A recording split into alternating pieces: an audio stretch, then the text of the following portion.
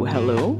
Your QL fandom uncle and auntie are here with giant sunglasses, brown liquor in a flask, a folded $5 bill to slip into your hand when nobody's looking, lukewarm takes, occasional rides on the discourse, deep dives into artistry and industry, and most importantly, simping. Lots of simping. I'm Ben. I'm Nini. And this is The Conversation. About once a season, we plan to swan in and shoot the shit on faves, flops, and trends that we've been noticing in the BL, GL, or QL industry. Between seasons, you can find us typing way too many words on Tumblr.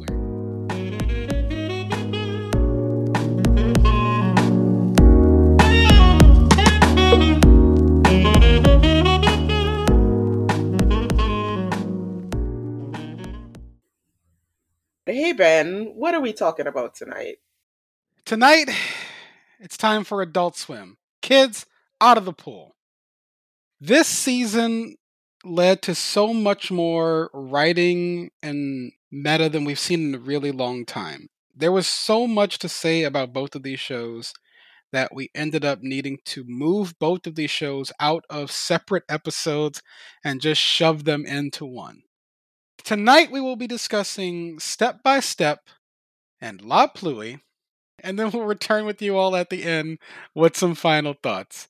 Nini and I are bracing for this because we have a lot to say to each other. This is going to be round 2 of Fight Night, apparently. Not on everything, but on something. So you guys stay tuned, and we'll see you at the end.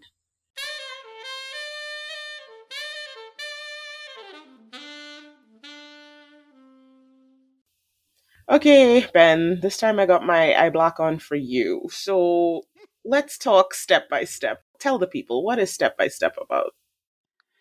Step by Step is a workplace drama that centers around a young man named Pat, who is maybe 25. There was some confusion about that at the end. Shade. Who is returning to Thailand after completing some of his graduate studies and is now working at a large corporation inside of an office tower. He is the low man on the totem pole in the sort of digital division of this corporation and is having a very difficult time. Very early on, he has a kind of flirty interaction with the largest man who has ever existed in BL and takes a shine to him, but is disappointed when he realizes he's his boss. Pat eventually ends up in conflict with his new boss, whose name is Jang. Slowly, the two of them start to work better together.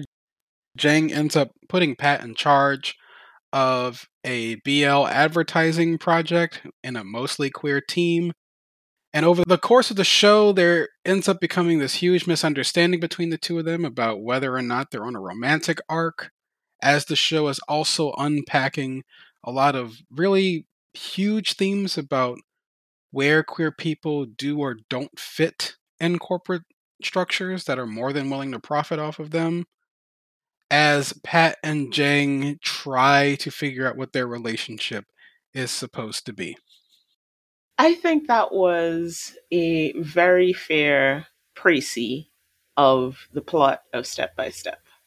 If you're listening to us and you've watched Step by Step, you may be familiar with the fact that reactions to the last arc of this show were mixed, to put it mildly.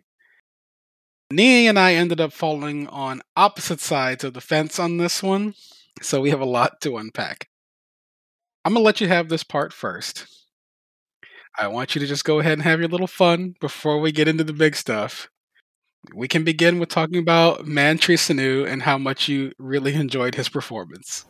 His performance, yes. But before we get to his performance, I mean, we say in the intro that there is lots of simping on this show. And I've been listening to our old episodes. We haven't simped nearly enough. So I'm just going to do like a quick 2 minutes of absolute simping for Mantri Sanu. Because, my God, that man is large. That man is so large that for like the first 3 episodes, every time he came on screen, like my brain made like the boinga boinga boinga sound. Like I could not actually focus on what was happening. I had to watch episodes multiple times. She's just posting Awuga gifs in the chat all the time. If I was the kind of person who would get embarrassed by this stuff, I would have been embarrassed by the way I behaved. But I don't get embarrassed by this stuff, so I wasn't embarrassed by the way that I behaved looking at this man throughout, but especially in the first few episodes. I just kept staring at him. And then as we got like further and further into the show, like it was very clear that he's also a good actor. So I was invested in the character emotionally, but that also did not stop the fwar noises in my brain. The man is large. And he's large and he's attractive. And he's large and he's attractive and he's talented. That's basically my kryptonite. That doesn't mean that I cannot be fair about the show. There are things that I'm going to say about the show that are not complimentary, even though in the end, I'm just like skipping to the part where I score it. I gave it a 9. There are problems with the show, do not get me wrong, but overall, I found it incredibly enjoyable. And I can't lie to you, Mantri Sanu was part of why I found it enjoyable. Not just because he is large and attractive, but also because he is quite a good actor. Okay, so I got my yes out. Solid 20% of the chat is just Nini going, that man is big! He's a big one! At one point, I definitely just sent a voice message that said timber. It's like it would be Tuesday and everybody's in the chat just large. In terms of simping, I really like Ben Byampol's work in this one. Nini and I tend to fall on opposite sides of the fence when it comes to the guys we're attracted to in these shows. Unsurprisingly, she was super into Man and all of his work. I really liked a lot of the stuff Ben was doing, and I like Nini's commentary that Ben is definitely someone's problem right now. Oh my god, somebody is staring at the ceiling up at night, like thinking about Ben Bunyapal, because that boy is, I mean, not my style, but I can appreciate good looking. I can. That is somebody's problem. I really like what he was playing with in this. I really like. We'll get into this when we talking about the queer themes in this. I really like the specific type of queerness he portrayed in this, and I know that must have been really difficult to hold with everything else he was doing on the show. I concur. He also showed some talent. There's quite a few newbies in this cast. Ben and Man are both newbies, and you see a little bit of that, but mostly I think they acquitted themselves very well. Since we're disclosing our ratings early in this one, as you all know, Nini gives me a lot of shit on this show about how friendly I am to shows with my scoring. I gave this show a 7.5 because I think the problems in this show make it hard to recommend to people.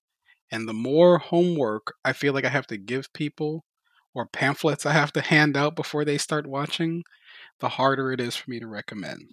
However, there are a lot of things to talk about in the show that I think are good. And I think because it's T. Bundit, and we have to talk about how much the sort of irritated version of queerness that he's carrying around in his work comes through in his stuff, I think we should start with the big themes because that's what he clearly cared about the most. So, Nini, as someone who is thrilled with this show, what are the big themes you think that T is going for this time? I mean, T is a guy who kind of hits on the same themes in most of his work.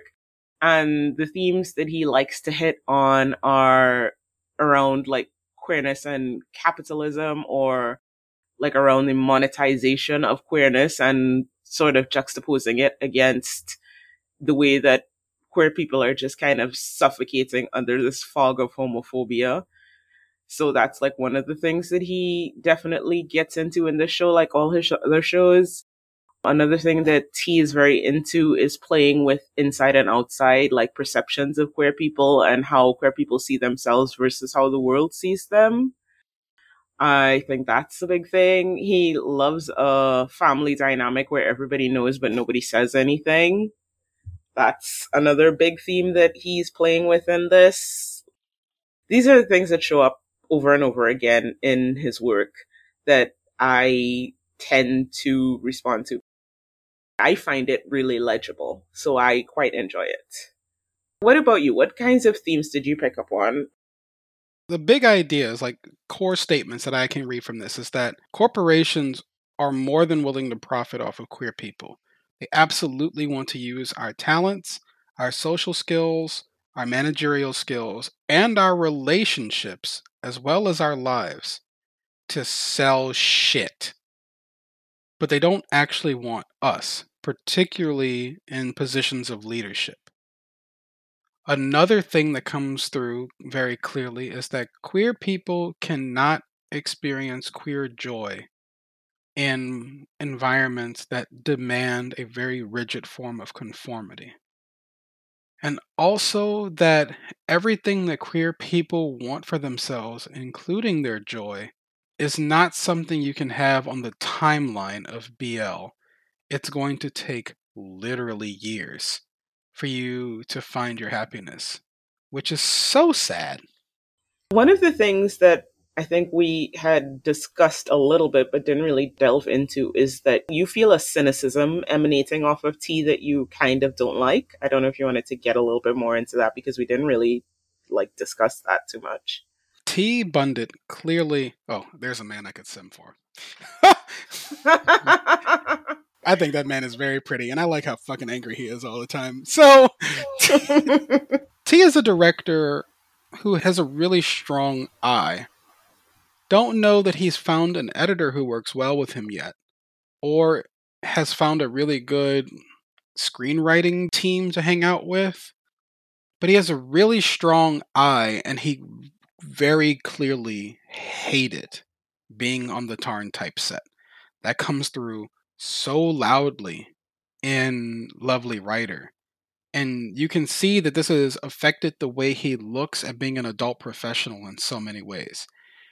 Pat is so unhappy in this show. He's so stressed. And Jang is also so unhappy because he's so bottled up. It gets a little bit lost sometimes how specifically pissed off Pat is about everything that's being thrown at him and expected of him. And you can feel that with T, that he has to play to the proclivities of shipping culture, which he clearly despises. He's made 2 shows about it now. Quick aside about this, T leveled some, I think, fair criticism of BL as an industry in that it is profiting off of the appearance of relationships of queer people, but they're all inherently fake and they're meant to be fake. And apparently, a certain set of fans did not agree or like that their ship was used as the example of this and caused such a stink that they were forced to edit the episode and remove that commentary. And I don't know if this impacted later commentary that may have been in the show. I do not think it would have made the show more legible than it is. But T is just so irritated about the inescapability of heteronormativity in his professional life. You see this for Pat, who doesn't allow himself to even perceive Jang as someone he could be with because of the age difference, the class difference, the work difference, and the way that they are queer is very different from each other.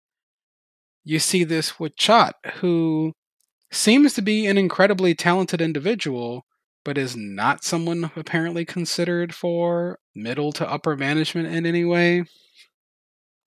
You've got this with Jab, where he's just like, yeah, I'm not playing that. I got money. I'm going to do whatever the hell I want. It's so frustrating because in this show, towards the end sequence, where they ask Pat to come back for one more ride to try and save this stupid department, they assemble a little team together of queers or queer friendly people, and they end up using everyone's queer adjacent skills in some way, shape, or form to sell like fucking gas stations. So they end up having Pat's formerly shitty superior write like a BL story about looking for like a specific fucking juice at the fucking gas station so that Jab can very publicly run around on Facebook looking for Jen, the side character he's also pursuing. And then to help pimp this out, they ask Pat to call his ex, who he doesn't want to engage with on this, to help sell this shit, who was also forced to go back into the closet so that he could pretend to be gay with his BL co star, which is insane. Like when you say it out loud, it's like the levels of bullshit. Like T is very much about piling on the bullshit. And he's like doing it and pointing to the audience and saying, look at this. Ain't this some shit? This is the kind of shit that we got to deal with on a regular. I'm not even done. The head of the company baited them by stripping their marketing budget because he knew his son would use his own money to save this, creating a division between the gays because of lack of loyalty and such. And so, like, that comes through fairly loudly. Part of where the struggle kicks in for me with this show is honestly with Pat and Jang. Like, I have really strong positive feelings about Pat as a character, as an individual, and I have an incredible amount of feelings for Jang as an individual, and I want to elaborate on those. But like Pat and Jang as a unit, I feel was super frustrating and really disappointing in this show in a way that felt kind of pissy from T. Like, I feel like they don't feel satisfying on purpose. And that doesn't sit right with me because of genre conventions and expectations. I'll let you talk about Pat and Jane because I think you felt a lot better about them than I did. Yeah, because I think I had different expectations. I definitely took in at the beginning or before the beginning of the show some of the stuff around the show where T was very clearly saying this isn't a romance. And as we sort of went through the show, I started to understand what he meant by saying that. I think T has a complicated relationship with BL. That much is obvious. And I think in a way the story that he wanted to tell here, he almost resented a little bit having to use the romance to tell the story. And it shows up on a metatextual level in terms of some of the themes and some of the story points and plot points running throughout the show. He's like, can't I just tell this story? Why do they have to like make out? There is a tension there. There is a dissonance there. So it's not that I don't understand the problem that people had with it. I understand it entirely. But I was just vibing because I saw all of that as like, yeah, whatever, T. Like, I see exactly what you're saying, but you also put this in here anyway, so I'm going to enjoy the parts of this that you did put in here. That was my way of dealing with it, and that's why I really enjoyed it, because what he did put in there for me between Pat and Jeng, it resonated, because at first it was so much about, well, this thing can't be, and here are all the reasons that this thing can't be. It's clear that like Jang is just falling deeper and deeper and deeper, and Pat is just like, I can't even hear that noise, to the point that he literally drowned the noise out in his own head, to the point where like Jang actually had to tell him basically, hi, I am actually hitting on you. And that, like, it came at the end of like a long tale, because also Jang's very aware that it's like an ethical minefield to be hitting on Pat because Pat works for him. So it's just like a swarm of things coming together in a way that I personally enjoy. And I'll acknowledge that my enjoyment of the show is extremely personal to just the kind of bitch I am. I just like this kind of like dynamics. I like this kind of exceedingly complicated, and this actually is kind of an Gordian knot. But still, through that all, I feel the way I feel and you feel the way you feel. And if we could just like figure some of this other shit out, and we're gonna fuck up figuring this other shit out for a while, then it would be solid and it would be golden. But like I said, I can completely understand why people wouldn't rock with that. It's dissonant. It's incredibly dissonant. I'm fully aware of that. But I was vibing. That's just how I feel about it.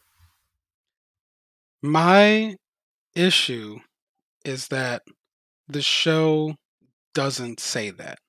And we have to take that as the acceptable read to move on. Like, all of the ideas about how corporate life is evil for queer people are loud themes exemplified through the characters. I was consistently frustrated with T in this particular outing because important gay decisions happen off screen. And that pissed me off. So much of his ideas about how queer people don't get to make choices, and he doesn't show the queer people making the choices they can make. Like, for example, they get together and Pat and Jang don't discuss what being at work is going to look like for them, which was so irritating for me because they don't really know each other. And like, I'm totally fine with two bitches just being like, let's just fuck about it for a little while and enjoy this ride while we go. But like, they don't say that. Like, we have to take that as meaning. And it irritates me because he's not subtle about his other shit. It feels a little bit tacked on because you're supposed to just understand this. Like, I took that Jang was broken. I wrote a whole fucking piece about it, about how broken Jang was by being in the closet as he is, because he lives in a big ass closet. Like, his closet was so big, I didn't even realize it was a closet. I thought it was an exercise room. No, it's his fucking closet. He lives there. That's insane. But like, Pat and Jang get together and they don't discuss what being at work is going to be like for them. We don't really see their romance function at all.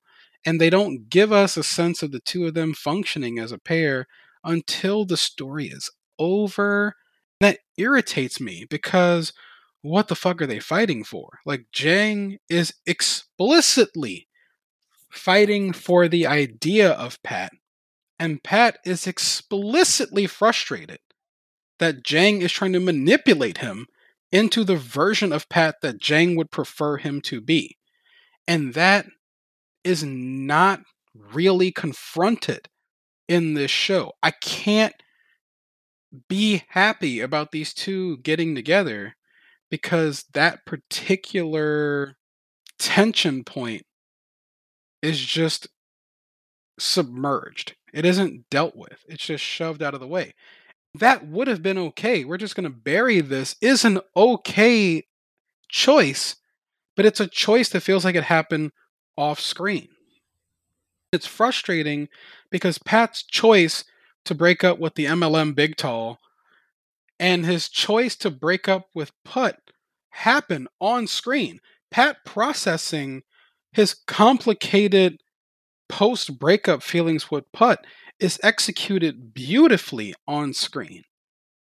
We don't really get a functional version of Pat and Jang on screen, and it irked me, but it low key makes me sad because what if T doesn't have enough to pull from it himself to do that properly? But he can handle like the painful shit and the breakup shit really well. Like, that makes me sad for him, but like, it irritates me as a viewer.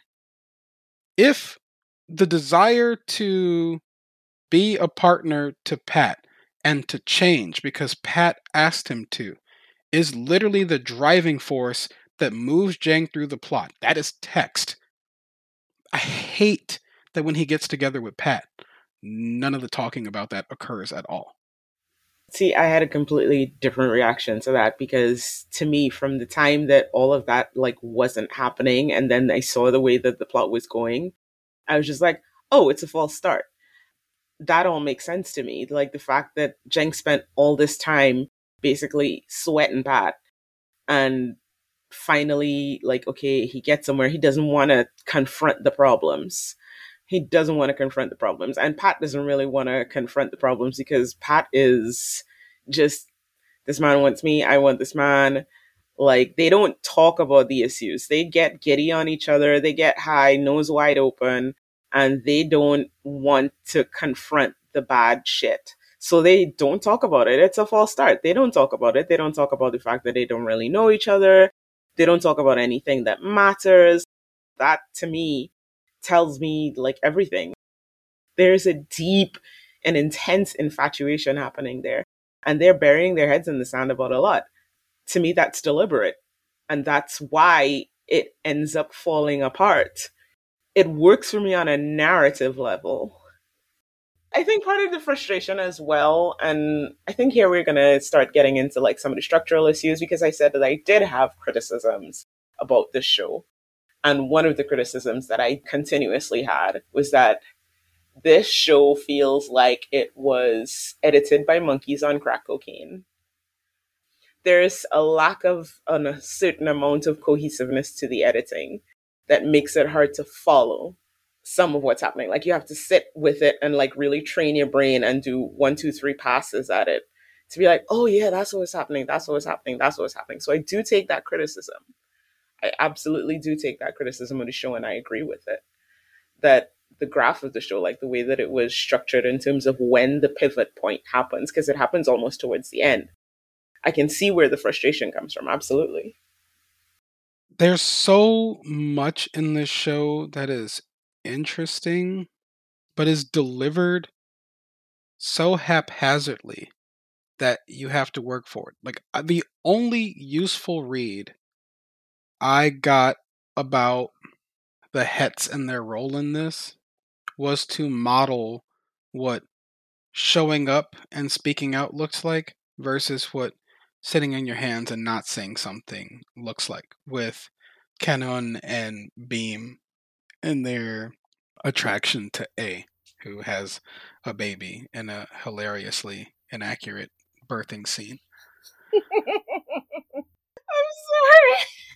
You said the birthing scene and I had to crack up. Like that was the most like hand wavy, like I'm a gay man. I don't know how these things work. Like she had a baby. Like make it like do whatever you think having a baby looks like. It's fine. Moving on. She's pushing the baby and everybody's screaming and pop! It's out! I don't know how the baby came out because she was still wearing her pants, but let's leave that to the side for now. I'm okay with that because everything else was so silly. I get them just not wanting to ask Zorzo to take her pants off. There's a thematic reason that A has her baby, where she does, how she does, when she does. Like there's a thematic and a narrative reason for that. But the scene itself is like one of the most cracked out things I've ever seen in my life. That's the whole problem with the show. Like, there are good ideas here, but like, I don't feel them. I hate that you have to think so hard to get to them. Normally, I'm okay with subtext for these sort of things, but you have to basically rebuild the moments that are occurring in the show so that you can think about stuff. I ended up frustrated with Jang by the end because I feel like his arc peters out. Like, there's a totally fine read on a lot of these things, but it is so flat for me. It's fine for a show to make you play with the notion of disappointment, but the disappointment feels petty, if that makes any sense. Like, I don't think the disappointment is built into all the thematic structures. It's just built into the effect that the show wants to engender. It feels a little incongruous, and it's really irritating. I don't mind queer cinema making me feel negative emotions and walk out of a theater going, damn, bro. I just don't like the way this show is going for that, but also pretending that it's not towards the end. Okay, so here's a thing that we don't normally do, but I think would be useful for this show. So let's fix it. Our mantra around here is generally you meet the shows where they are, right? But is there a version of this show that you like? And what does that version of the show look like? A big problem with this show is they spend way too much time away from the Jan Group office environment. The bubble of the Forge project goes on way too fucking long. The reveal in episode 9 that Pat did not know Jang was gay this whole time is really good, but needs to happen at the very latest by episode 8, because it creates this huge compression effect on the back half of the show that is so fucking irritating for me as a viewer. The Jang crying and sad shit is great in episode 10 when that occurs.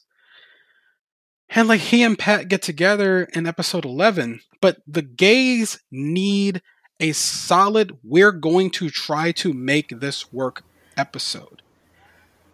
You have to put us in the interior of these two settling into each other. We need to understand what we have been yearning for the whole show up to this point, so that we can understand what they're giving up when they sever. It's romance. They got to break up. You have to put the characters in a position where they have to figure out, can I go back to the person I was and enjoy my life without this person in my life again? The answer is no, because this is fucking romance. But we need to understand what the romance is and what they're going for. And all of the development of Pat and Jang as a couple that we're supposed to be benefiting from in episode 11, when they're trying to save the stupid little BL project they're working on, feels completely unearned. Yes, I understand that the reason we're not getting payoff is because their relationship is fundamentally flawed as a false start, but it doesn't flag very effectively as one, because we aren't constantly seeing the misfires when they're trying to do stuff romantically together. We need to fully confront the fact that Jang is brainwashed into thinking that work-life integration can work for queer people. It cannot. And we don't get that. So when they break up, the feeling is good, because y'all needed to. And not in a satisfying way that another show might have done. We need to move all of the beats from the end of the show back a whole fucking episode. Also, the decision for Pat to go off and start his own thing, take Chot and A, all happens off screen. This is a huge set of choices. Why is Chot running off to be with this twink? Sure, he's playing fairy godmother in the whole show, but why does he choose to go with him? The audience is left to just figure that out. But so much of this show is about the difficult and complex choices that queer people have to make to survive in a corporate world that doesn't want us. So yes, we can infer that Chot was also frustrated with all this drama at work and is more than willing to go work with the very talented, very successful little baby gay who showed up at his job, and go off and they're going to get this paper together. I get it. It's fine. It doesn't track as wrong for Chot to do that, but Chot's choice also matters in a show about how queer choice needs to be respected. And they don't show Chot making the choice. The gay choices happening off screen are egregious to me. They need to be unpacked. If the show is about how our choices aren't respected, why aren't we showing the interior decision making of the choices we're forced to make? I'll definitely take your point about where the pivot point of the story happens. It's one of the critiques of the show that I completely agree with. The critical path of the show, the through line, to me is so clear. What happens, though, is that the critical path is sort of impacted by a bunch of these little side quests, whether it is that the side quest is too present or too absent. The milestones are happening slightly off schedule. The way that it's sequenced works for me, but the way that things lag behind or in front of each other are a little squiffy. In terms of the way that the story is constructed, in terms of some of the things that you feel that you needed to see, or that would have made the story better to be able to see rather than having to conjure up yourself. I get that. Absolutely. I don't disagree with that. I think that is a valid and accurate critique of this show. I live in my head a lot. And so that didn't bother me enough to dang it. But I understand why it didn't work for you and for a lot of other people. I think it is just for me that I was fine with getting pulled along by the story because I was invested particularly in Jang. First, they got me with man being, the size of a barn. And then I started actually paying attention and they got me with Jang's character. That's where the show managed to string me along the entire way. I got a hook in and I'm just like, okay, this is what I'm going with. But none of the things that you and everybody else is saying about the show are wrong. You're all correct. You're all correct. I just enjoyed it. I think for me, both places where this show really broke and where I really disconnected from this show were in both of the kitchen scenes, which you loved. Like, if we could point to scenes where things break for me as an audience member, it's the speakeasy scene, kitchen scene throwing the food on the ground, kitchen scene Pat reconciling with Jang. It ends up becoming a failure point when Jang resigns from his company in his Canadian tuxedo. Denim on denim, y'all. And he says to his dad, I have dreams. And I'm like, girl, what are they? You ain't said shit for the last 3 goddamn episodes. What are they? Please, sir, talk to the camera. I need to know. And we can infer these things, we can project onto him. I can infer that the restaurant is what's important to him. I can infer that food security for the underprivileged is important to him. But for someone who's as plan oriented as him, it feels a little weird that this feels like a undercooked and underdeveloped idea for the character that's just sort of simmering in the back. And I'm like, what, do we even put anything in the pot? Is that just water boiling? And so we get to these 2 kitchen sequences. Chot has chided Pat for not properly receiving someone's feelings, which is an idea that's been all over BL recently that I'm totally into. You can reject people just fine. You do not owe people any booty at all. But if someone tells you that you're important to them, you should at least acknowledge that they made themselves vulnerable to you and acknowledge those feelings. Fine. Good. Go buy a carrot cake and run to that man. But he goes to Jang and tries to acknowledge his feelings, and Jang's like, okay, we're together now, and they make out. And I'm like, oh, okay, sure, I guess. What? No! And this is when the not talking portion kicks in. And then Pat breaks up with Jang for what I believe are incredibly valid reasons of feeling like Jang doesn't trust him or believe in him because he makes choices for them without consulting Pat. And Pat feels like Jang is always undercutting him. And Jab makes a point about this in the final episode when he doesn't talk to Jang at all, whatever, and says, you kind of manipulated Pat the way Dad manipulated you. And I'm like, that's a very, very specific idea that makes a whole lot of sense that we're just going to walk away from because this is the last episode. Roll the fluff. So we get to the second kitchen scene, and I'm trying to accept the emotions of the scene of Pat just deciding that he's going to let go of the anger because he really likes Jang and he likes what the 2 of them had together and he just kind of wants to let it work and figure it out together the same way I promised you the moon ended. And I like that, but it doesn't land here for me, and I ended up really irritated about it. This is where I get frustrated. Jang through episode 10 works for me. But the dead-eyed Jang of episode 11 and the sad, depressive Jang of episode 12, it feels like he never comes back to life, which may have been their point, but they went out of their way to try and make me feel like he and Pat are together and they're happy and everything's going to be okay now because they're together in the final episode. It feels unearned, and it feels like they didn't finish the goddamn mission when it comes to Jang. And for me, it feels exactly the opposite because those two kitchen scenes are very clearly paralleled.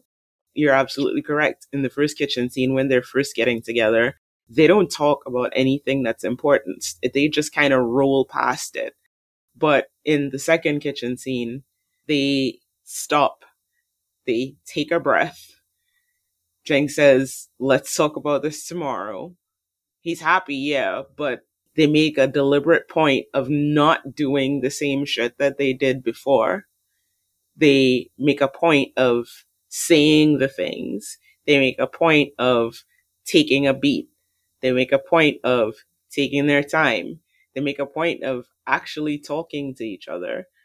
And to me, that's why it works. I mean, it works as well for emotional reasons that are just pure, like me engaging with romantic notions reasons. And I'll fully admit to that. But to me, the fact that those two scenes were so different was kind of the point. And I quite enjoyed that part. Another problem with the show that I think makes it really not legible for people is the fact that you don't have any sense of the passage of time. Like you really have to work to figure out how much time has passed between any two events in the show. And clearly we were on the wrong timeline from the show. I think they just made a mistake in the last episode. I did a lot of work on the show, but I enjoy that, so I was fine. The timeline is that the first 9 to 10 episodes happen over the course of roughly a year. Then episode 11 is very compressed. I think they do give us a Chiron at one point that you figure out it's like about 3 months maybe. And then the last episode, it spans years, not just including the time skip, but the actual episode itself. It feels like somewhere between 3 to 5 years for sure. Yeah, the last part of the episode, like maybe the last half hour, is like a series of vignettes. But it's just that the way that it's edited, it doesn't feel like a series of vignettes. It feels like scenes that are happening in sequence, which they're not. Like I said, the editing of the show, monkeys on crack cocaine and ayahuasca. Absolutely. Storyboarding, I'm not sure anybody did any.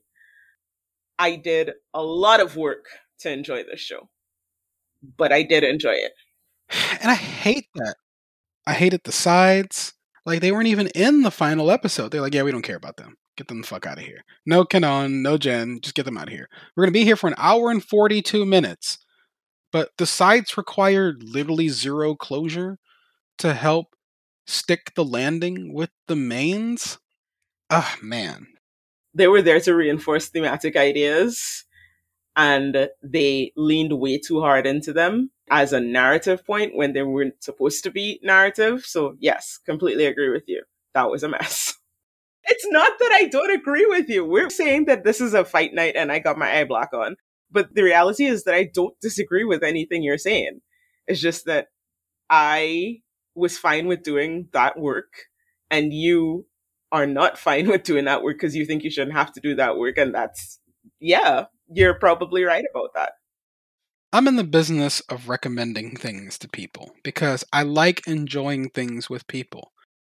I will not be showing this to Emily because I have to explain too much along the way the whole fucking time. And like, I hate that. It shouldn't be this goddamn hard to enjoy the damn show. I ended up comparing the dissonance around this show to, say, something like Together, which I think is remembered fondly because of pandemic stuff and less because the show is good. Because everybody acknowledges that the show is a goddamn mess, but there's things that they take out of it. They say, I really like this. And that's how I feel about Step by Step. I loved everything that man did in this. I think he played a 32-year-old repressed gay man really well. But low key, I gotta be honest. I'm a little burned out on feeling a bunch of fucking feelings about sad rich gay boys. Like, the West is obsessed with sad rich gay boys, and I am burnt the hell out on it. Like, oh no, he's sad in his penthouse. Who cares? I think for me as well, because I've been spending so much time with Turtle's Asian family trauma lens, that I dug into that side of things like a little deeply with my brain. And I was kind of enjoying kicking that around to myself as part of this. And that's the thing that sucks. Like, Jang through episode 10 works so well for me. Like, I absolutely loved what Man was doing with Jang, how he was playing him, how Ben was playing Pat as kind of oblivious to it, but unconsciously flirting with Jane. We didn't even talk about Uppoon Pot. Uppoon Pot was in this show and he whipped ass. Up was so good. Putt was an incredible character. So Putt is Pat's ex, who was not a great ex to him. This is very clearly a failed first romance on a lot of different levels. Putt is ambitious and he wants a lot more from his life than to just stay in the poor town the two of them grew up in. And he clearly didn't have Pat's skills to go to school twice, study in America, and come back to Thailand as a highly trained marketing professional who can go into a corporate environment and even with every goddamn employee in there working on his damn nerves, still be the best person that they have on their team. Putt doesn't have that. He's pretty and he's charming and he's an actor. He has to go into BL. And so he can't have a boyfriend, which is very fucked that gay people cannot be out in BL. Insane. Putt is an incredible character. He is simultaneously deeply unlikable and also incredibly sympathetic. Up is so good in this show. And I think Ben, who has an incredibly internal character, who really could have benefited from a journal so that we could hear his thoughts more often, also does a really good job playing someone who is barely keeping it together and trying to restrain their quick temper. Ben does a good job as a fairly new actor, dealing with some really complex internal things that have to be externalized in a film tradition that leans towards bombastic. That's really difficult to do. Bruce is in this. Bruce had such a rough character to portray in Lovely Writer, and it was hard to really like that character, even if you felt bad for them. So glad we got a character for Bruce that we loved this time in Chot. Zorzo is in this. She's incredible. We love her. She can do whatever she wants. She shows up on a set and we're just like, hello, Zorzo, what do you want to do today? It's just so much fun watching this cast work together. Even the new people. Saint had some difficulties with his romantic partner, and I think that's because he was new and nervous about doing that right.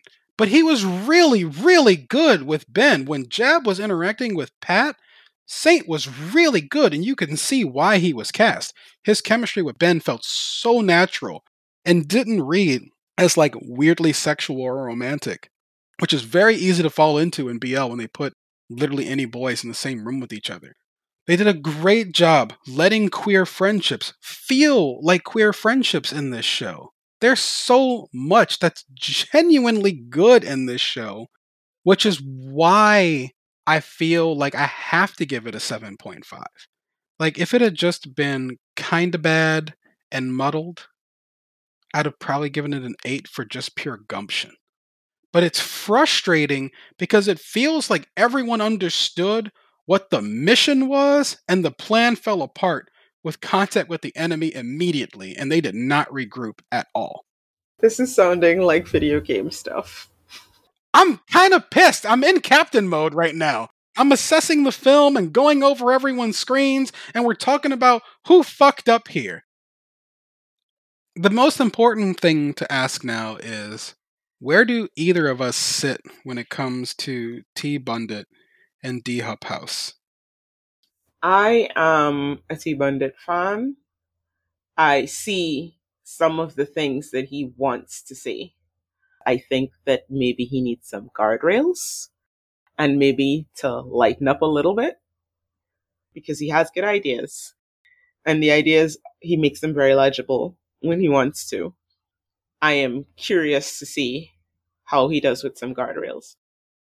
Sometimes an artist needs a few guardrails to really focus themselves. So I am still down with T, and I'm interested in seeing the rest of what he's putting out this year. How about you?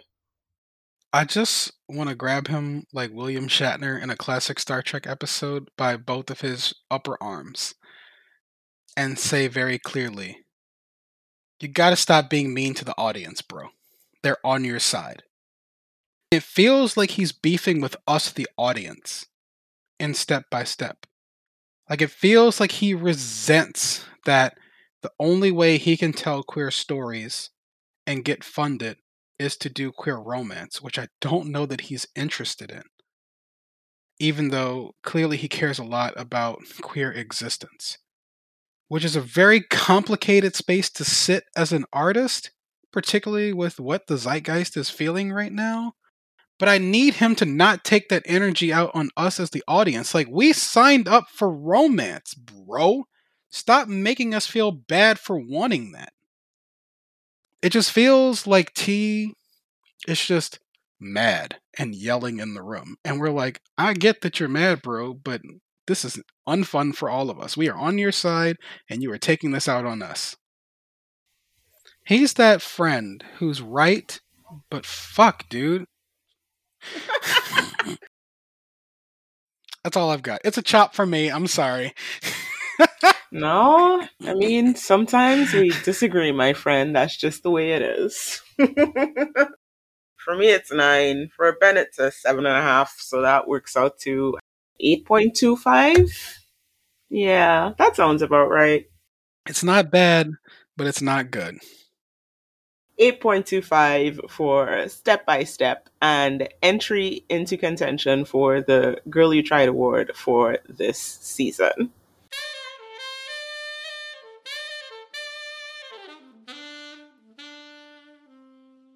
Okay, so we are talking all things La Pluie. Ben, tell us what La Pluie is about. La Pluie is a sort of speculative fiction romance set in a world very similar to ours, where a small subset of the population experience temporary sensory loss whenever it rains as a form of deafness. Of that incredibly small population, an even smaller portion of them, when they come of age, which is 20 in Thailand, they may begin to hear another person's voice whenever it rains. Those people are seemingly tied to each other by this rain based connection, and other people have described them as soulmates. Our protagonist, Seng Tai, is a 22-year-old who experiences rain deafness. He has 3 brothers, one older, and both of his parents are what people call soulmates. When he turned 20, his parents wanted him to know that they were getting a divorce. And this shattered Sengtai's faith in the concept of soulmates, and he spent the next 2 years actively avoiding speaking to his soulmate at all. 2 years later, he happens to run into him in a cafe, realizes his soulmate is hot, and then decides to maybe give it a shot. And the show becomes this ongoing exploration of the concept of romance itself, unpacking whether or not the soulmates concept is real, portrayed by incredibly emotionally aware characters. Our primary 4 characters are Seng Tai, our protagonist, who's a writer, Pat, his soulmate, who is a veterinarian and slightly older than him, and very cool. You have Seng Tai's little brother, Seng Tian, who's kind of a rascal, who does not have rain deafness, but very much believes in the concept of soulmates. And then there's Lam Fawn, a boy who's also in school with Seng Tian, who adamantly refuses to believe in soulmates and causes his own problems along the way. There's quite a colorful cast of supporting characters. And this is probably the most legible show that we've ever watched. From the very first scene, the show is nothing but constant payoff. I don't know about from the very first scene because, as you know, it took me a few episodes to kind of get there. I started and stopped and then had to be cajoled back in, and I do not regret coming back in. The line on this for me is that I think soulmates are bullshit. I've never been a fan of the soulmate trope. In the first episode or two, I'm just kind of like, I don't know that they're going to do anything interesting with this. And then sometime around, it was definitely around episode 4. And I know it was around episode 4 because isn't that when Ty bit that man? We're going to talk about this, Ben. Ty did bite that man in episode 3.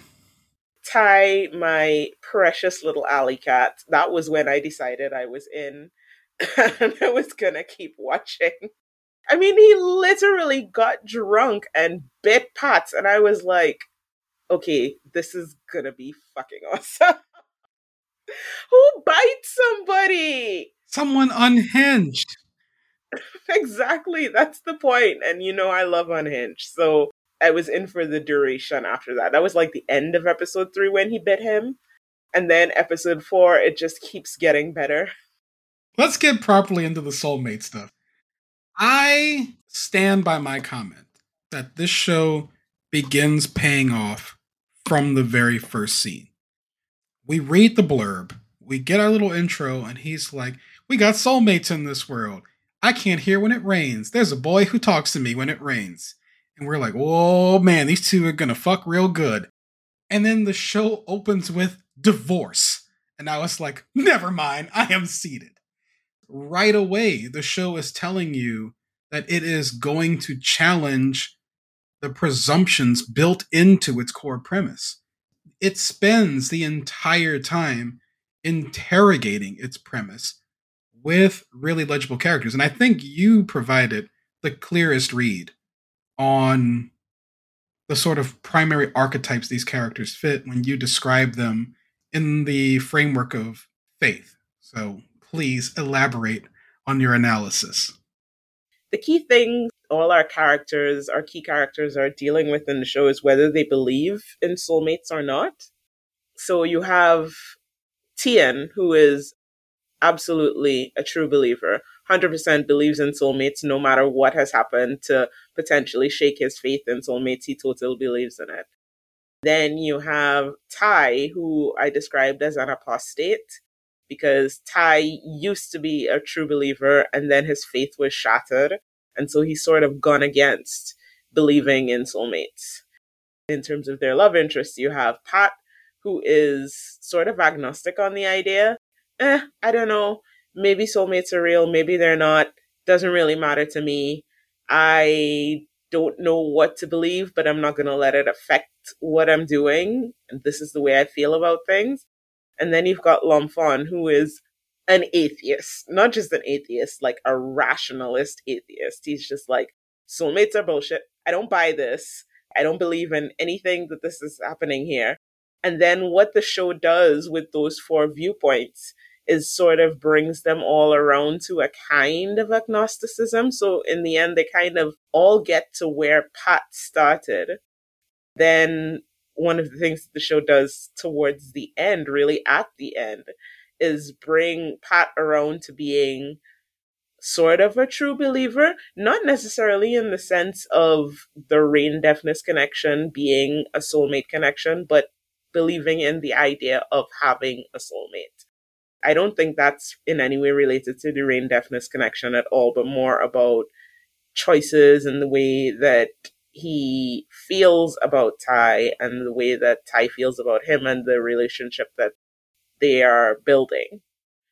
I found that really interesting, where in the end everybody kind of comes around to the agnostic viewpoint. Pat is the one who moves towards a believer, but not in the whole myth. I think what works for me really in the show, when it comes to the belief in soulmates or not, is The show understands that belief without action is meaningless. In the case of Tai and Lomfon, their choices and inaction create immense harm for the people around them that they claim to care about.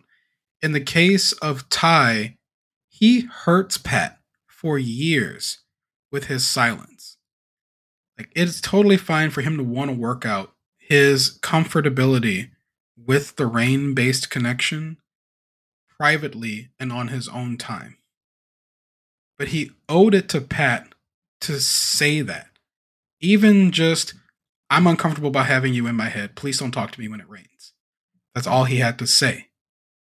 It's the silence that was really cruel for me.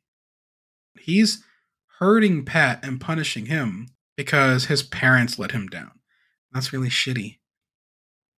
Lomfon glomps on to Tai for whatever reason and just determines he's supposed to be with Tai, actively ignoring the growing relationship between him and Tien, hurting everyone along the way. Whereas Pat and Tien are both actively treating people with immense kindness and care because of how they believe and how they move through the world. Tien cares a lot about his brother. He knows his brother was hurt by what happened to their parents, and he gives excuses for him, and he tries to take care of his brother. He tries to make himself small to take care of his family and the people around them, even if he's a little bit feisty. And Pat, who maybe doesn't care about the soulmate shit at all, sees Tai once, is like, whoa, I am inextricably drawn to this person, and pursues him very kindly. The people with the most angst about whether or not this shit is real are the ones doing the most harm to other people. It's the people who are most pissy about faith being the worst in their relationships. Look at us here being a couple of lapsed Catholics on the podcast. There's so much that the show wants to say about that idea of faith without works being dead. So much that the show wants to say about the relationship between chance and choice. I think the show itself is agnostic on whether soulmates are real. But I think the show does also say there is some mix of chance and choice in romance.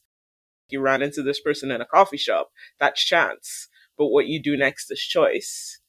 There are little things sprinkled throughout, like Pat and Tai finding out once they've decided to be together, finding out that they actually had a connection from earlier on because Pat's grandmother used to live next door to Tai. So when Tai's parents split up and he was like really sad and depressed about it, Pat saw this kid crying and he just decided to be kind to this kid, and he helped Tai through like the immediate aftermath of his parents' divorce. And in return for that kindness, Tai sort of helped him through the death of his grandmother. They never saw each other's faces or anything like that. This was a happenstance. This was a chance encounter through Pat's kindness and Tai's kindness in return. That became a connection between them. Again, chance and choice. It was by chance that Pat saw this kid crying, but it was a choice to be kind to the kid next door. That's threaded throughout the story in different parts. This idea that chance brings you to the table, but choice determines what happens when you get there. I feel very strongly, as a lapsed Catholic, that none of the beliefs matter if you're just trying to be right. What matters is how you treat people. The show is more interested in the choices than the chances, but it does put the chances sort of in there. You know that the show is interested in the choices because of the way that it deals with the parents and the parents' divorce and how the parents have made it through their divorce and continue to be people who are together in dealing with their children, who still talk to each other when it rains, who have moved out of a romantic phase and into a platonic phase in their lives, to the point where the mom can get remarried to somebody who is more suited to her. and this doesn't affect their friendship. I really enjoyed the aspects of the show that really harped on the idea of choice and choosing how you're going to build a relationship with somebody, whether it is romantic or platonic, rather than fate putting somebody in your path and that feeling like a predetermination of who that person is going to be to you. That's why, in the end, I did come around to La Pluie after not being interested at the beginning. They fucked with soulmates, and I like that. I feel the need to rant. The floor is yours, sir. Speak directly into the microphone. I'm so glad that the show ended by saying that the soulmate stuff was a trap. It was really frustrating to see everybody caught up in the soulmate stuff and the mechanic of that as this verification tool. Maybe it's the whole lapsed Catholic thing and having a very complex relationship with faith and doubt. Because I got the whole notion that the purpose of all of this is about choice. It's about what you do with the opportunities you're given and how you treat the people when you're there. It was really frustrating to watch so many members of the audience just really struggle with this show because they needed the soulmates thing to either be bullshit or to be confirmed. I really like that the show very politely sidesteps answering that because what matters is how people treat each other. The opening scroll of the show is a happy couple that is a guy with brain deafness hanging out with somebody who is not. Like, these things were legible from the beginning for me, and it was so tedious week in and week out dealing with the weather report. Are the soulmates real this week? Stop. Since we're ventilating the show's take on soulmates, so to speak. Yeah, let's talk about somebody who clearly got it wrong in the show. Let's talk about Lumfon getting that ass beat and why it was absolutely necessary. We're going to begin where we always sat. Lumfon is rude, and Pat should have punched him harder. And I heard like a million like people just turning the podcast off at this point, but it's a fact. Look, I do not care. Here's the thing. Lumfon is beefing with people for no reason from the jump. He's beefing with Tien in the store over a goddamn magazine. He's beefing with other classmates. He has no goddamn friends. He was rude to Bo. He was rude to Ty's boss, and he likes Ty.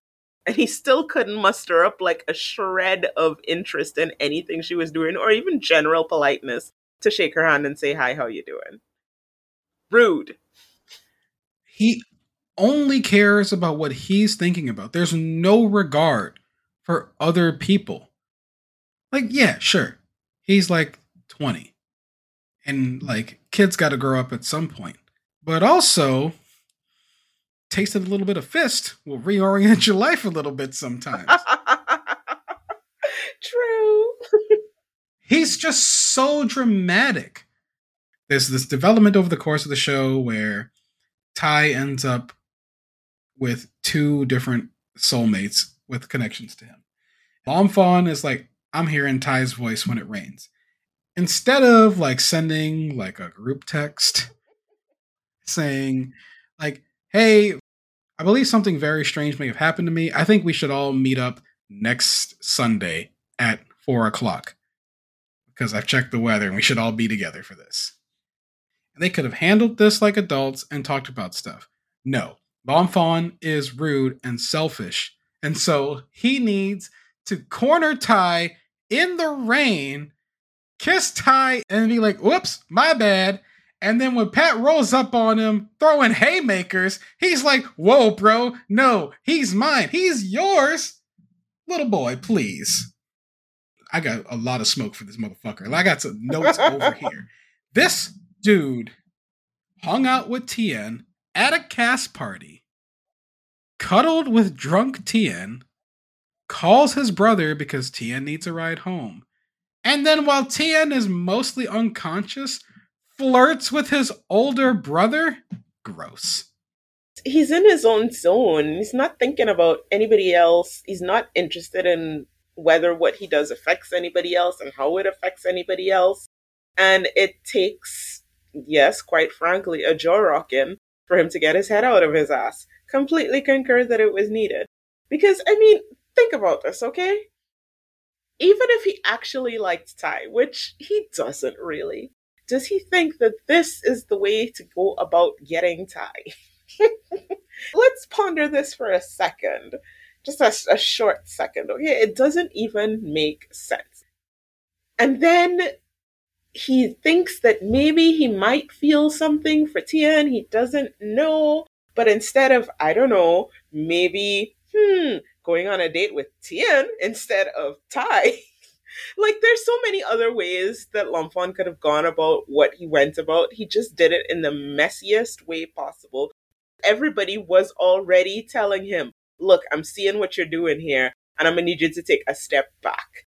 Tien picked up on it because they were on that mountain, and he saw Lumpon starting shit and looking at his brother, and he pulled that motherfucker aside, and he said, I am a third son, bitch. I will bury you on this mountain.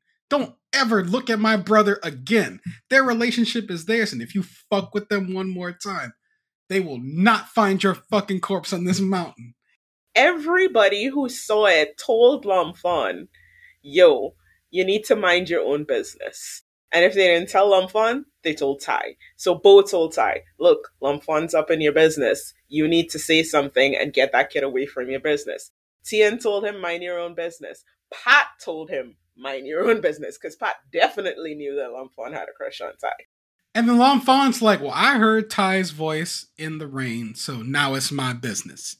And instead of talking to Tai properly, he's gonna go like beef with Pat and be like, I'm taller than you, so... That boy got on my goddamn nerves. Like, he's an excellent character. Let's talk about how Tai needed that ass whooped, too. That's what I was about to say. Like, we're on Lumpon, and Lumpon deserved it, but Tai also deserves some smoke, and I'm here to give it to him. Tai, baby boy, Pat carried you down that mountain after you ran up there in the first place off of some bullshit. He had to carry you back down that mountain. You'll come back down the mountain as boyfriends. You looked at that man in the car and told him, I want to stay over at your place tonight. And that man beat land speed records to take you back to his house. You literally got the booty in every single room in that apartment. And then you decide to go on a date not date with Lumpon. I feel like it was a little bit too, like, he was slightly flattered. Let me just read Tai his rights. This man, after finally getting what he thinks he's wanted this whole time, realizes there may be a situation going on with his brother's friend. He could have asked his brother, like, at any moment, yo, what's up with Lumpon? Like, Bo was already saying dude was sniffing around, and he asked me to do some sort of thing, and I don't know how I feel about it. What's up with you and your little friend? And Tien could have been like, oh no, I actually like him. Why is he doing this? Like, he could have solved this any number of ways that were less dramatic than, let me lie to my boyfriend because I'm worried how he's going to handle knowing that this little dude is sniffing around, as if he didn't already know. It is so frustrating that Pat, who is clear from the beginning that his primary concern was Sang Tai's comfort and happiness, for Sang Tai to just actively ignore this man's vocalized needs. The man is telling you. He wants you to say the things. And you're like, well, don't my actions show it? No, baby boy, because you're out here with some other dude in the middle of the motherfucking rain, and you need to do better. And then that boy is at his mom's wedding. Your dad has said he is happy for her. Likes the guy that she's going to be with, and he's happy for the life that they're going to have. And this boy ruins their wedding, making it all about him because he's mad His parents' soulmate thing didn't work out. Oh, I was so mad at that boy. He was so frustrating as a protagonist sometimes because he just shits on all the relationships in his life. He shits on his mom. He's low key shitting on his dad. He relies on his little brother too much without really paying attention to him in a meaningful way. And he beats up on Pat. And he does the same thing to Bo. Like, he works with Bo. She's clearly covering for him at work because he works with a bunch of other people and refuses to ever learn their names or really engage with them. This is not to say that we do not love my little alley cat Ty, but he is a fucking alley cat. Like, he has the predisposition and morals of one, quite frankly. Like, he's scratching and biting. In some ways, he's just as rude as Lumpon. But, like, you see where all this stuff comes from. And you want him to, like, just for a second, like, dude, retract the clause and stop making decisions for people that are more about what you want and what you're interested in than what they want and need and have said that they want and need. This is what I mean, like the show being legible and saying the same thing the whole time. Like, as early as episode 2, Ty is like, hey, I found my soulmate. And Tien says quite plainly, you fucked with love. Unfuck it. And when he finally has that confrontation with his parents, where they show him the complexity of human relationships, where his dad also says, when you have love, you need to take care of it. It's so funny, like, for all that Ty is obsessed with his dad, Tien is the one who picked up on his dad's, like, core skills. And Ty is so much like his mom. I'm really glad the show finally recognized that towards the end. Ty recognizes that he's doing to Pat what his mom was doing to him, not giving him any information, leaving him to suffer in silence without giving him the context that he's desperately needing. And it showed a lot of growth that he finally got his ass together and spent the whole episode running around looking for that man, because goddamn. I want to get this aside in here, how Ty's dad read as queer to me the whole time. I don't know if he did to you. He did, but I didn't know if that was the actor or the character. I think it may have been both. And I think I like the way the show handled it. I think it was very useful for subtext to show that Ty's dad is queer and to not confirm it at the text level. Because La Pluie is not interested in structural homophobia. But I thought it was a really interesting premise to consider what happens if a straight person and a gay person think they're soulmates. What happens if a man who knows who he is goes into a straight marriage, loves his sons, loves his wife, but they can't work because they can't be the kind of partners they need to be to each other, which is exactly what the show says without saying it's because the dad was queer. And I think I really like the show leaving that as subtext for us to consider, because the show does such a great job at building emotionally intelligent gay relationships otherwise. I think there were lots of markers for it. Like, there were markers in the character themselves. There are markers in the relationship that the father and the mother had. The way that the mother was the breadwinner and the father was the caretaker. There are markers in the father's chosen profession. He's a chef. There's a sort of a marker in this idea of him being, I think it was a private chef to some ambassador and spending a lot of time with this ambassador. All of these are things that I picked up on, and I don't know if they were Easter eggs or if they were just throwaways, but there are like lots of tiny little markers. And also him being the one to actually say that they should break up. Yeah, there are lots of tiny little, like I said, could be read as markers, could just be coincidental. But the show is so well constructed that I am loath to leave it to the idea of coincidence. I agree. I think it's well done. Ty needed to get his shit together because, as far as I'm concerned, Pat is maybe the most perfect romantic interest that BL has ever created. And that also feels really intentional for the themes that they're unpacking. La Pluie is a romance novel. Like, if you look at the way it's structured, the way it's organized, La Pluie is a romance novel that is sort of an anti-romance novel almost. And in a romance novel, the love interest is essentially perfect. If they have a flaw, it's something that is my only flaw is that I care too much or some shit like that, that kind of thing. Pat fits into that mold in a way, but it's also subverted a little bit. So he's handsome, he's a vet, he is kind to animals, he's kind to people, he's very sweet, he is 100% into Ty. He drives a Porsche. He has a very nice apartment. He's rich. You know what I mean? All the markers of like the perfect romantic hero. He has no family drama. None whatsoever. He has a little tragic backstory with grandmother dying. Like, he is the perfect romantic hero in a trope sense. Listen, I think sometime around the time that Ty bit that man, and yeah, I'm still not over it. He did bite that man. I remember saying to Ben, oh, so like Ty's an alley cat, but Pat is a literal angel. Because after he bit that man, and then he threw up on him, still, that man took him home, let him like lay in his bed, he gave him clothes, left him alone to change his own clothes, and then in the morning when he woke up hungover and couldn't remember shit, he woke up and there was a note because he had cleared out. He didn't want to make him feel awkward or anything like that. He cleared out. He left a note saying all the things that he did the night before because he didn't know if he was going to remember. He was perfect about it. He was such a gentleman.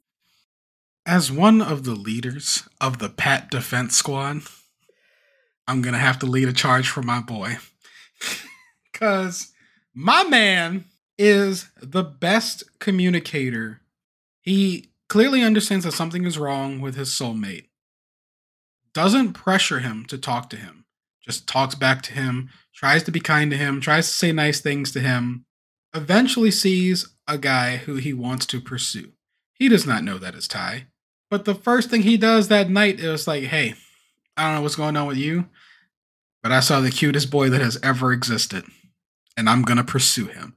So, deuces. So, they end up at this club. Ty gets low-key abandoned by his friends. So, Pat takes care of him. Ty bites that man, tries to bite him again. Later that night, starts fussing with Pat, accusing him of being a player, and then makes out with him. Like, yes, he was drunk, but makes out with him. Like, bro.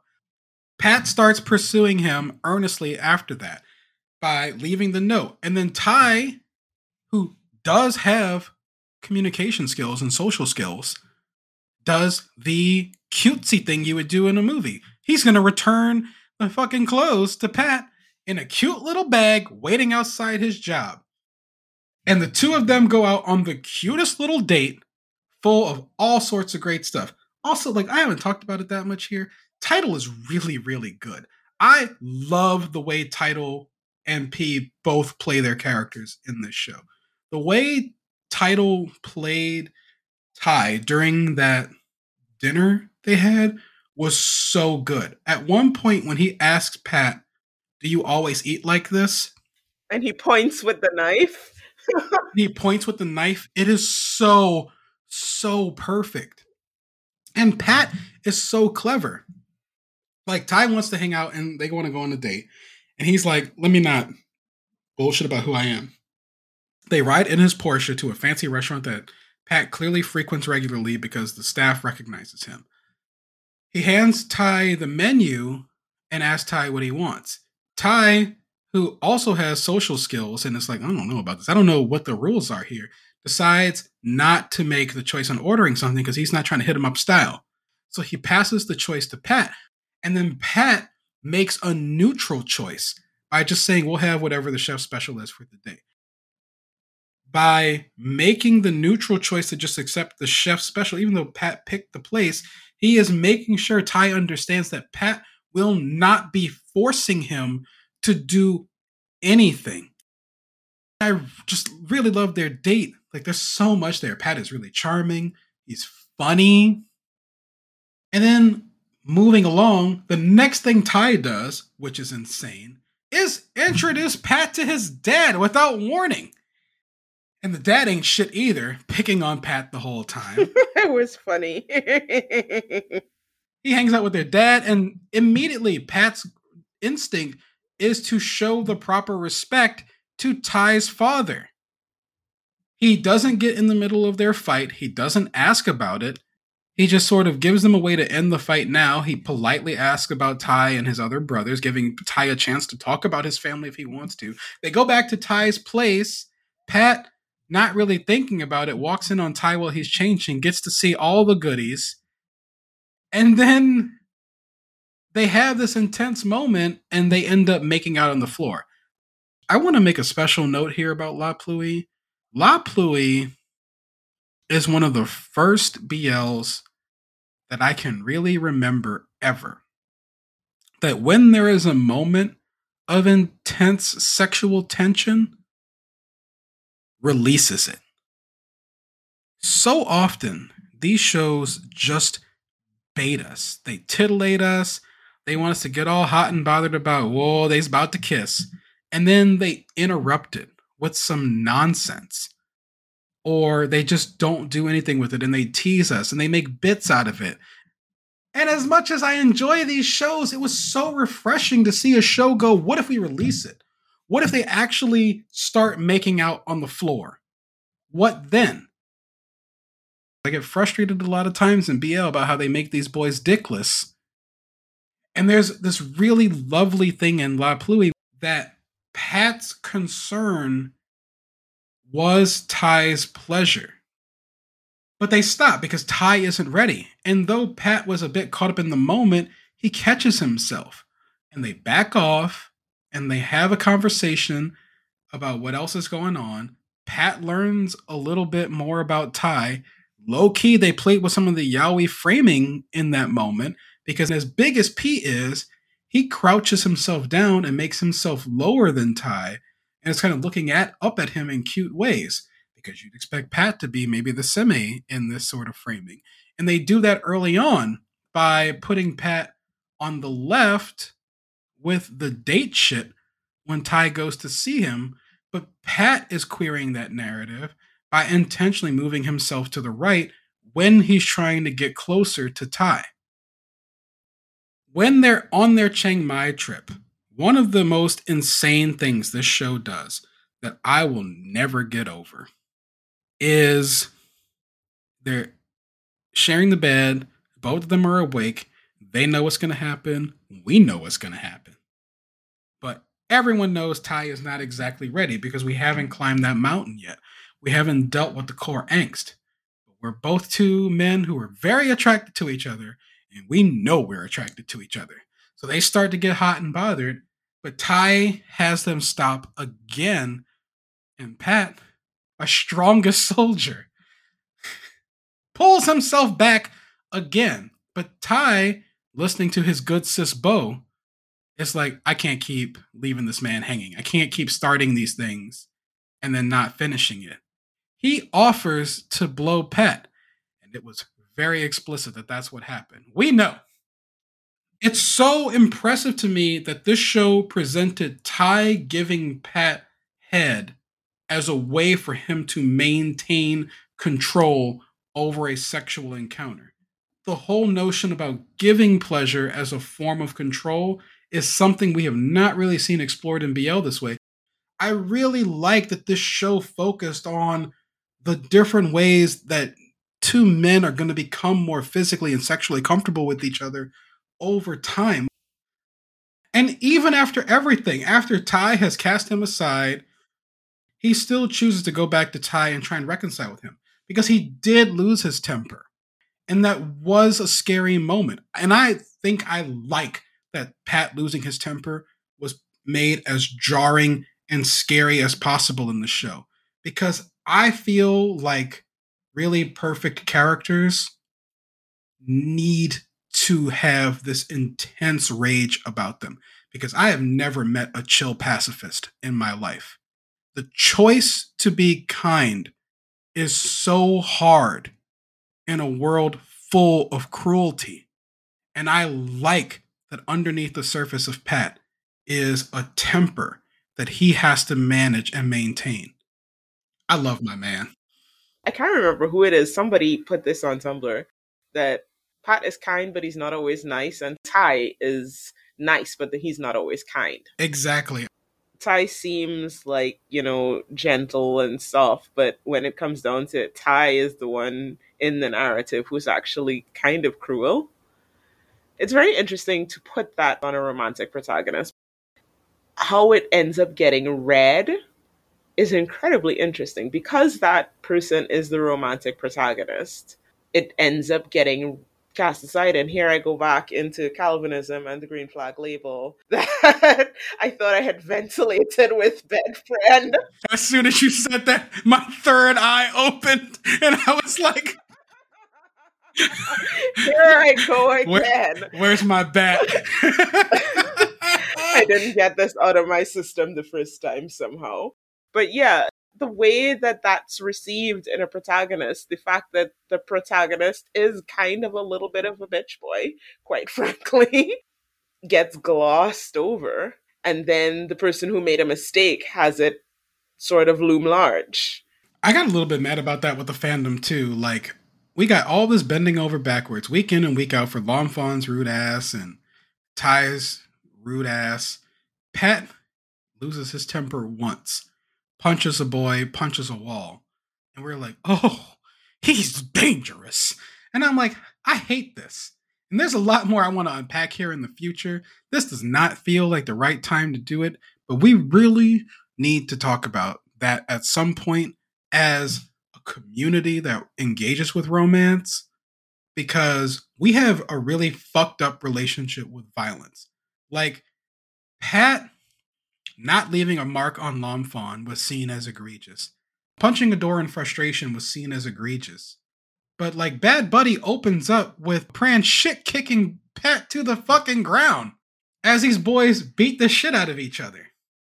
I think like it's a lot of things. It's a question of who gets to be angry and how anger is portrayed, and men's anger, and the way that women, because of the way that we have to be socialized to protect ourselves, the way that we view men's anger that is sort of slightly different from how men will view men's anger, and how being familiar with certain kinds of angry expressions from men is like one of the reasons that women shrink from that kind of stuff. And there's so many women in BL fandom.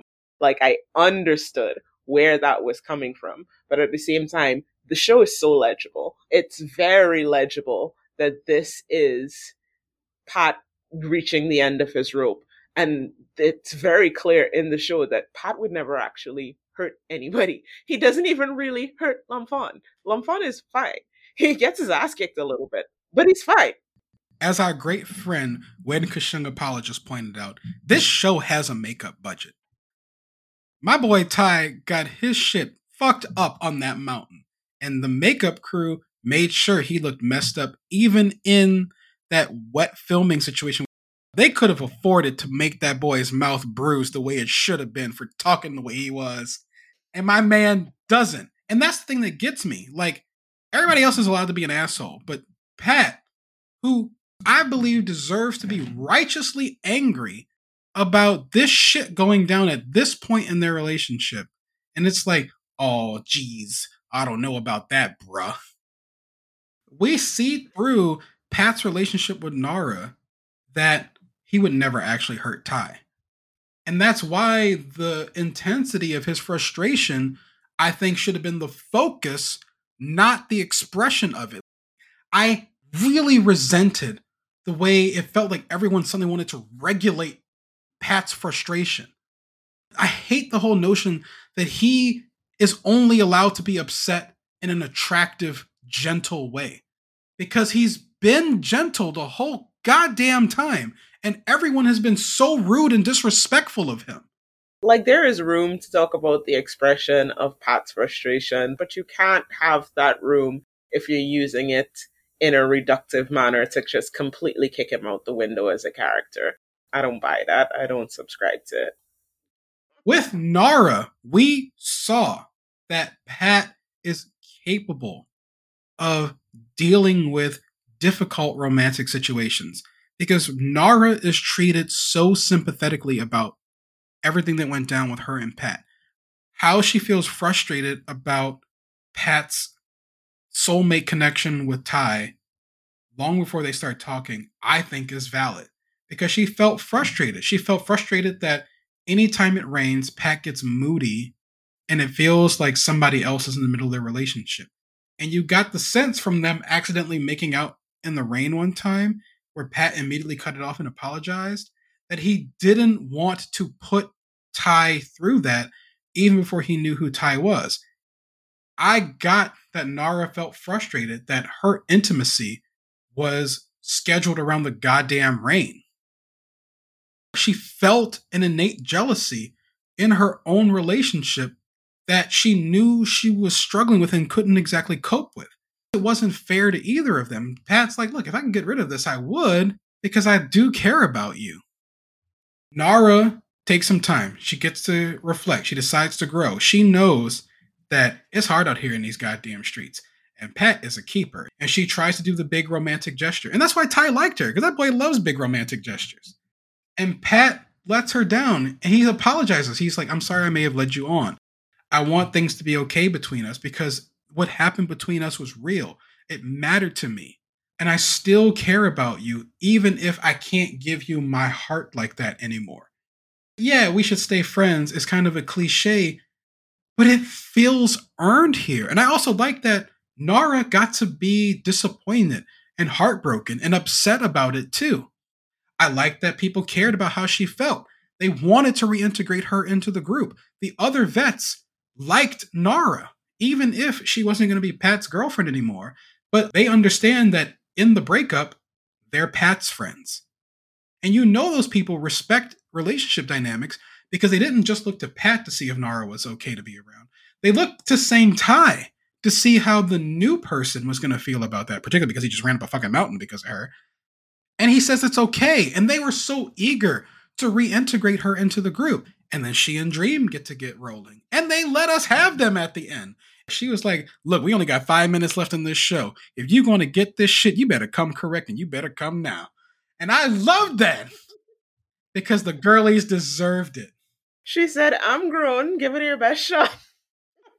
I saw some frustrations with the ending and how a lot of the episode was Ty running around by himself and then meeting some random characters at the end and us not spending a lot of time with Pat, like Pat not really talking at the end. But it works for me. Ty had to deal with the silence for the first time. Like he inflicts silence on so many people. And now he's the one who has to sit in the shit that he made. And I liked him meeting a couple that had challenges to deal with in their relationship and being told once again, you just got to do the work, bro. You got to talk to each other. You got to listen to what your partner is saying to you. And I like that the final scene with Ty and Pat is Ty not hesitating. Man, this show was so rewarding to watch because it wasn't trying to trick us. The show was wearing its bona fides on the tin. It was very clear where it wanted to go, what it wanted to do. It wasn't playing with us. It wasn't trying to gotcha with us. It was just laying out its central idea and continually reinforcing it throughout the story and the narrative for the entire way through. Does that make it like unpredictable and exciting? No. But it made it really enjoyable to watch. To watch something lay the path and then walk the path was more fun than I expected it to be, I have to say. And when we're talking about laying the path and walking the path, man, let's just get to it. Let's talk about Tien and Lumpon. Here are the polar opposites, okay? Because in Ty and Pat's, like, you have an agnostic and an apostate. Like, they're not as far apart as somebody like Tien and Lumpon, who are a true believer and a total atheist. How do they get to the middle? All the shit that happens in the middle, especially, how do they get through that and find their way through each other? Basically, Lumpon has to grovel, and I enjoy a good grovel, so I had a great time. Here's the thing. My boy Tien deserves so much more than he got. My man initiated a gay pinky touch. And then Long Fawn was like, I don't know what's going on, but I know that I got these special signs from the universe about this stupid keychain that I need to go kiss this boy's brother. Not the one reaching out with the gay pinky touch while taking care of me while I'm sick twice. I'm gonna stay mad at this man. This man ruined a gay pinky touch. Tien is so patient with both of them. Like, Pat's beating up Long Fawn. Tai is screaming at the universe. Clearly, suddenly, they can all hear in the rain. Tien doesn't know what's going on, but he cuts through the bullshit right away with Long Fawn. It's like, I liked you. Why are you being like this? Even when Tai didn't realize what was going on, Tien holds back his own disappointment that his brother maybe didn't necessarily see him the right way and still says, thank you for always being on my left. Ah! I love that boy so much! He's so good. He deserves so much more. He was dressing like an early 2000s lesbian the whole time, serving nothing but constant looks. He was so fun to watch, especially when he was being kind of sassy with everyone. I like Tien as a character. I like his wardrobe. Don't even get me started. That outfit he wore to the wedding, unreal. I loved it so much. It's so good. Oh my god. Unreal. That whole family looked good. Like, holy shit. We didn't even talk about Sang Nua, and oh god, we're never gonna get forgiven by one of the clowns if we never even bring up Sang Nia. He was so awkward and goofy. I liked that boy too. I loved Bo. I loved the vets. What's so great about the side characters with La Pluie is they do their role just enough to help us understand the world in which these characters exist. Like, Tai is surrounded by people trying to just pour love all over that boy, and he will just not let them. Pat is surrounded by a community that loves him, that wants the best for him, that wants to make sure that he gets what he deserves too. Oh my god, just what an excellent show. The thing that I think that we want to end up on is, I said before that La Pluie is basically a filmed romance novel.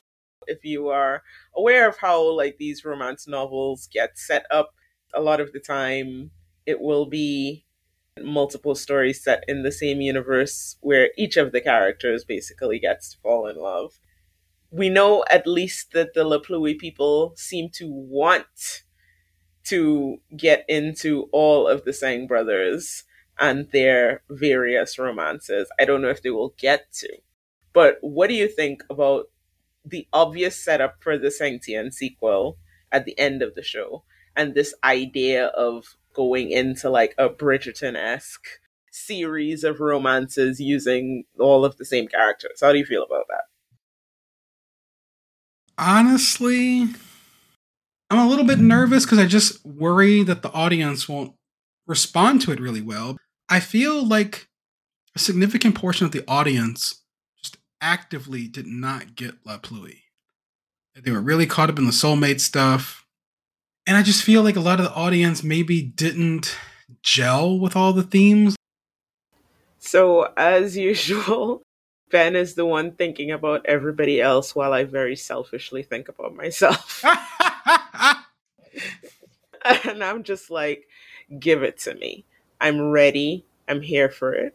I trust these writers. I trust this director. I think that if they get a chance to delve into this universe in more detail and focusing on different characters, I think that they can nail it. I'm ready to see what happens if they get a chance to do it. I don't care about whether people are going to get it correctly or not. I don't. I kind of care, but at the same time, I don't care. So, that being said, Ben, is this a 10 or a chop? La Pluie is probably in my top 5 BLs of all time. And it's probably in my top 10 shows of all time right now. It's a 10. It's a 10. It's a 10. All right. So for Ben, it's a 10. For me, it's definitely a 10. That leaves us with La Pluie as a 10 show.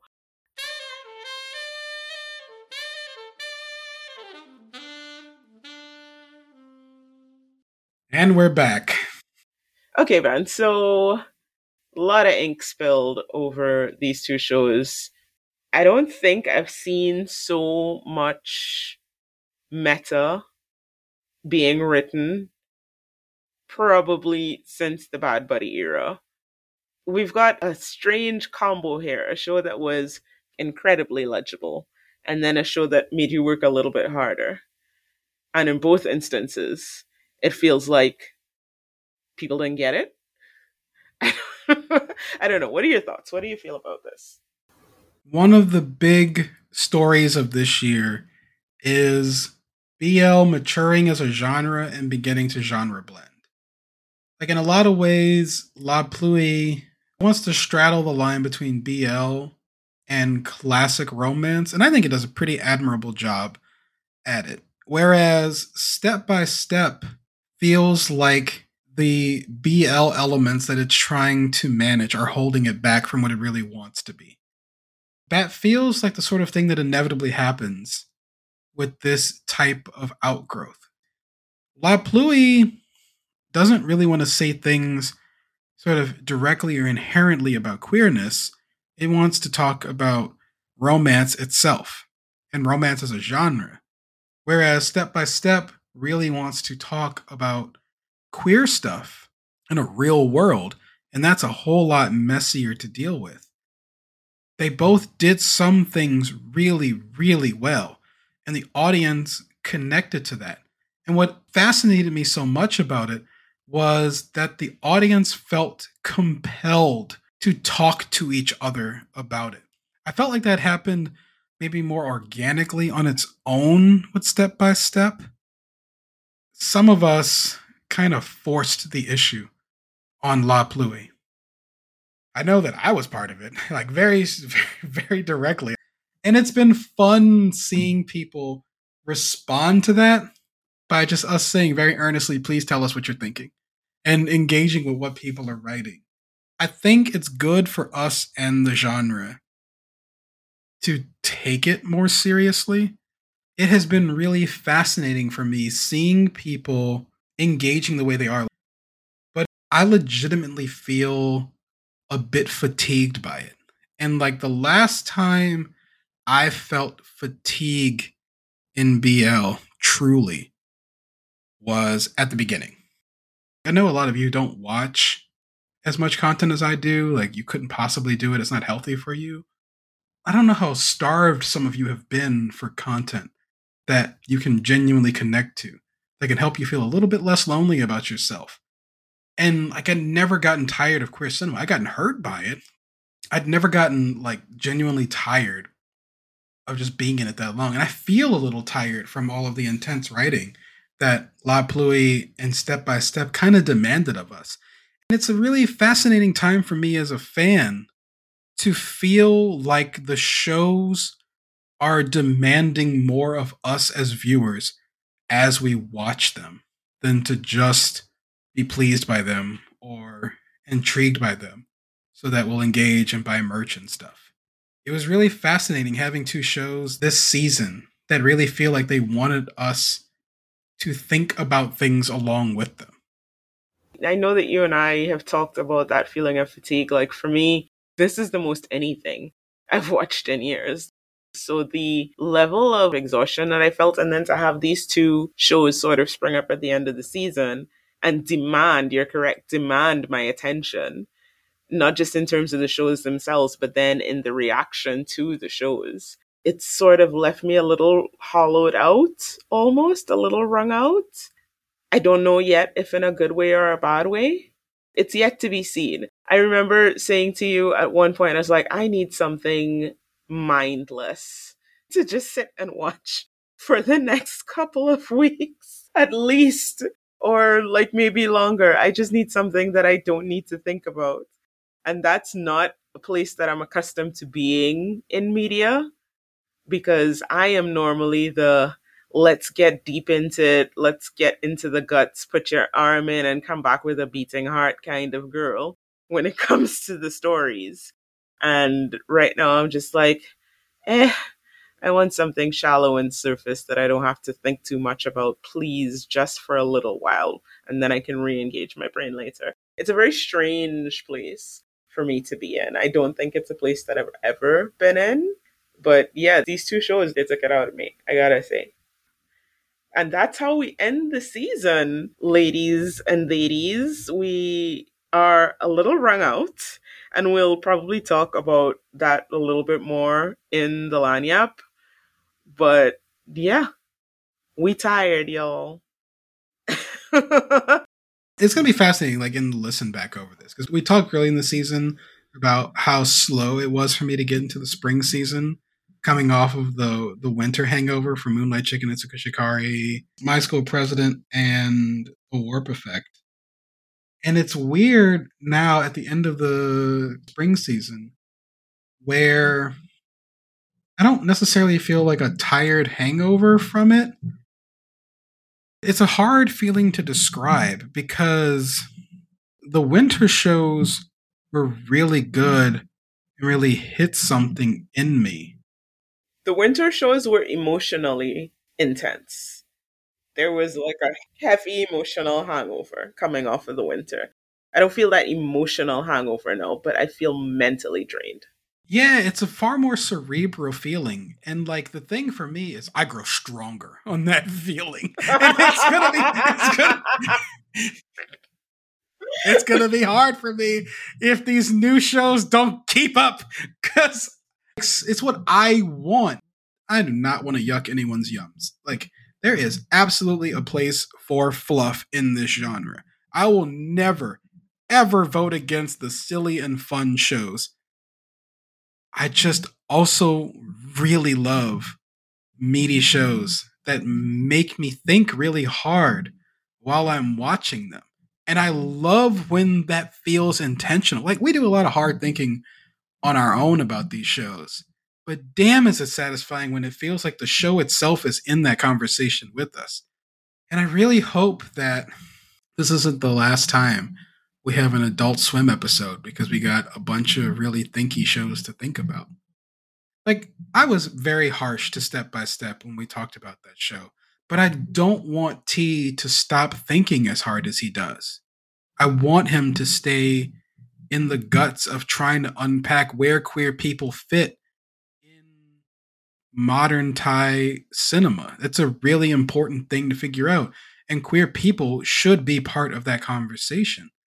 And like, even if I didn't think this was the best execution of his ideas, I don't want that conversation to get missed because his show didn't land consistently for everyone.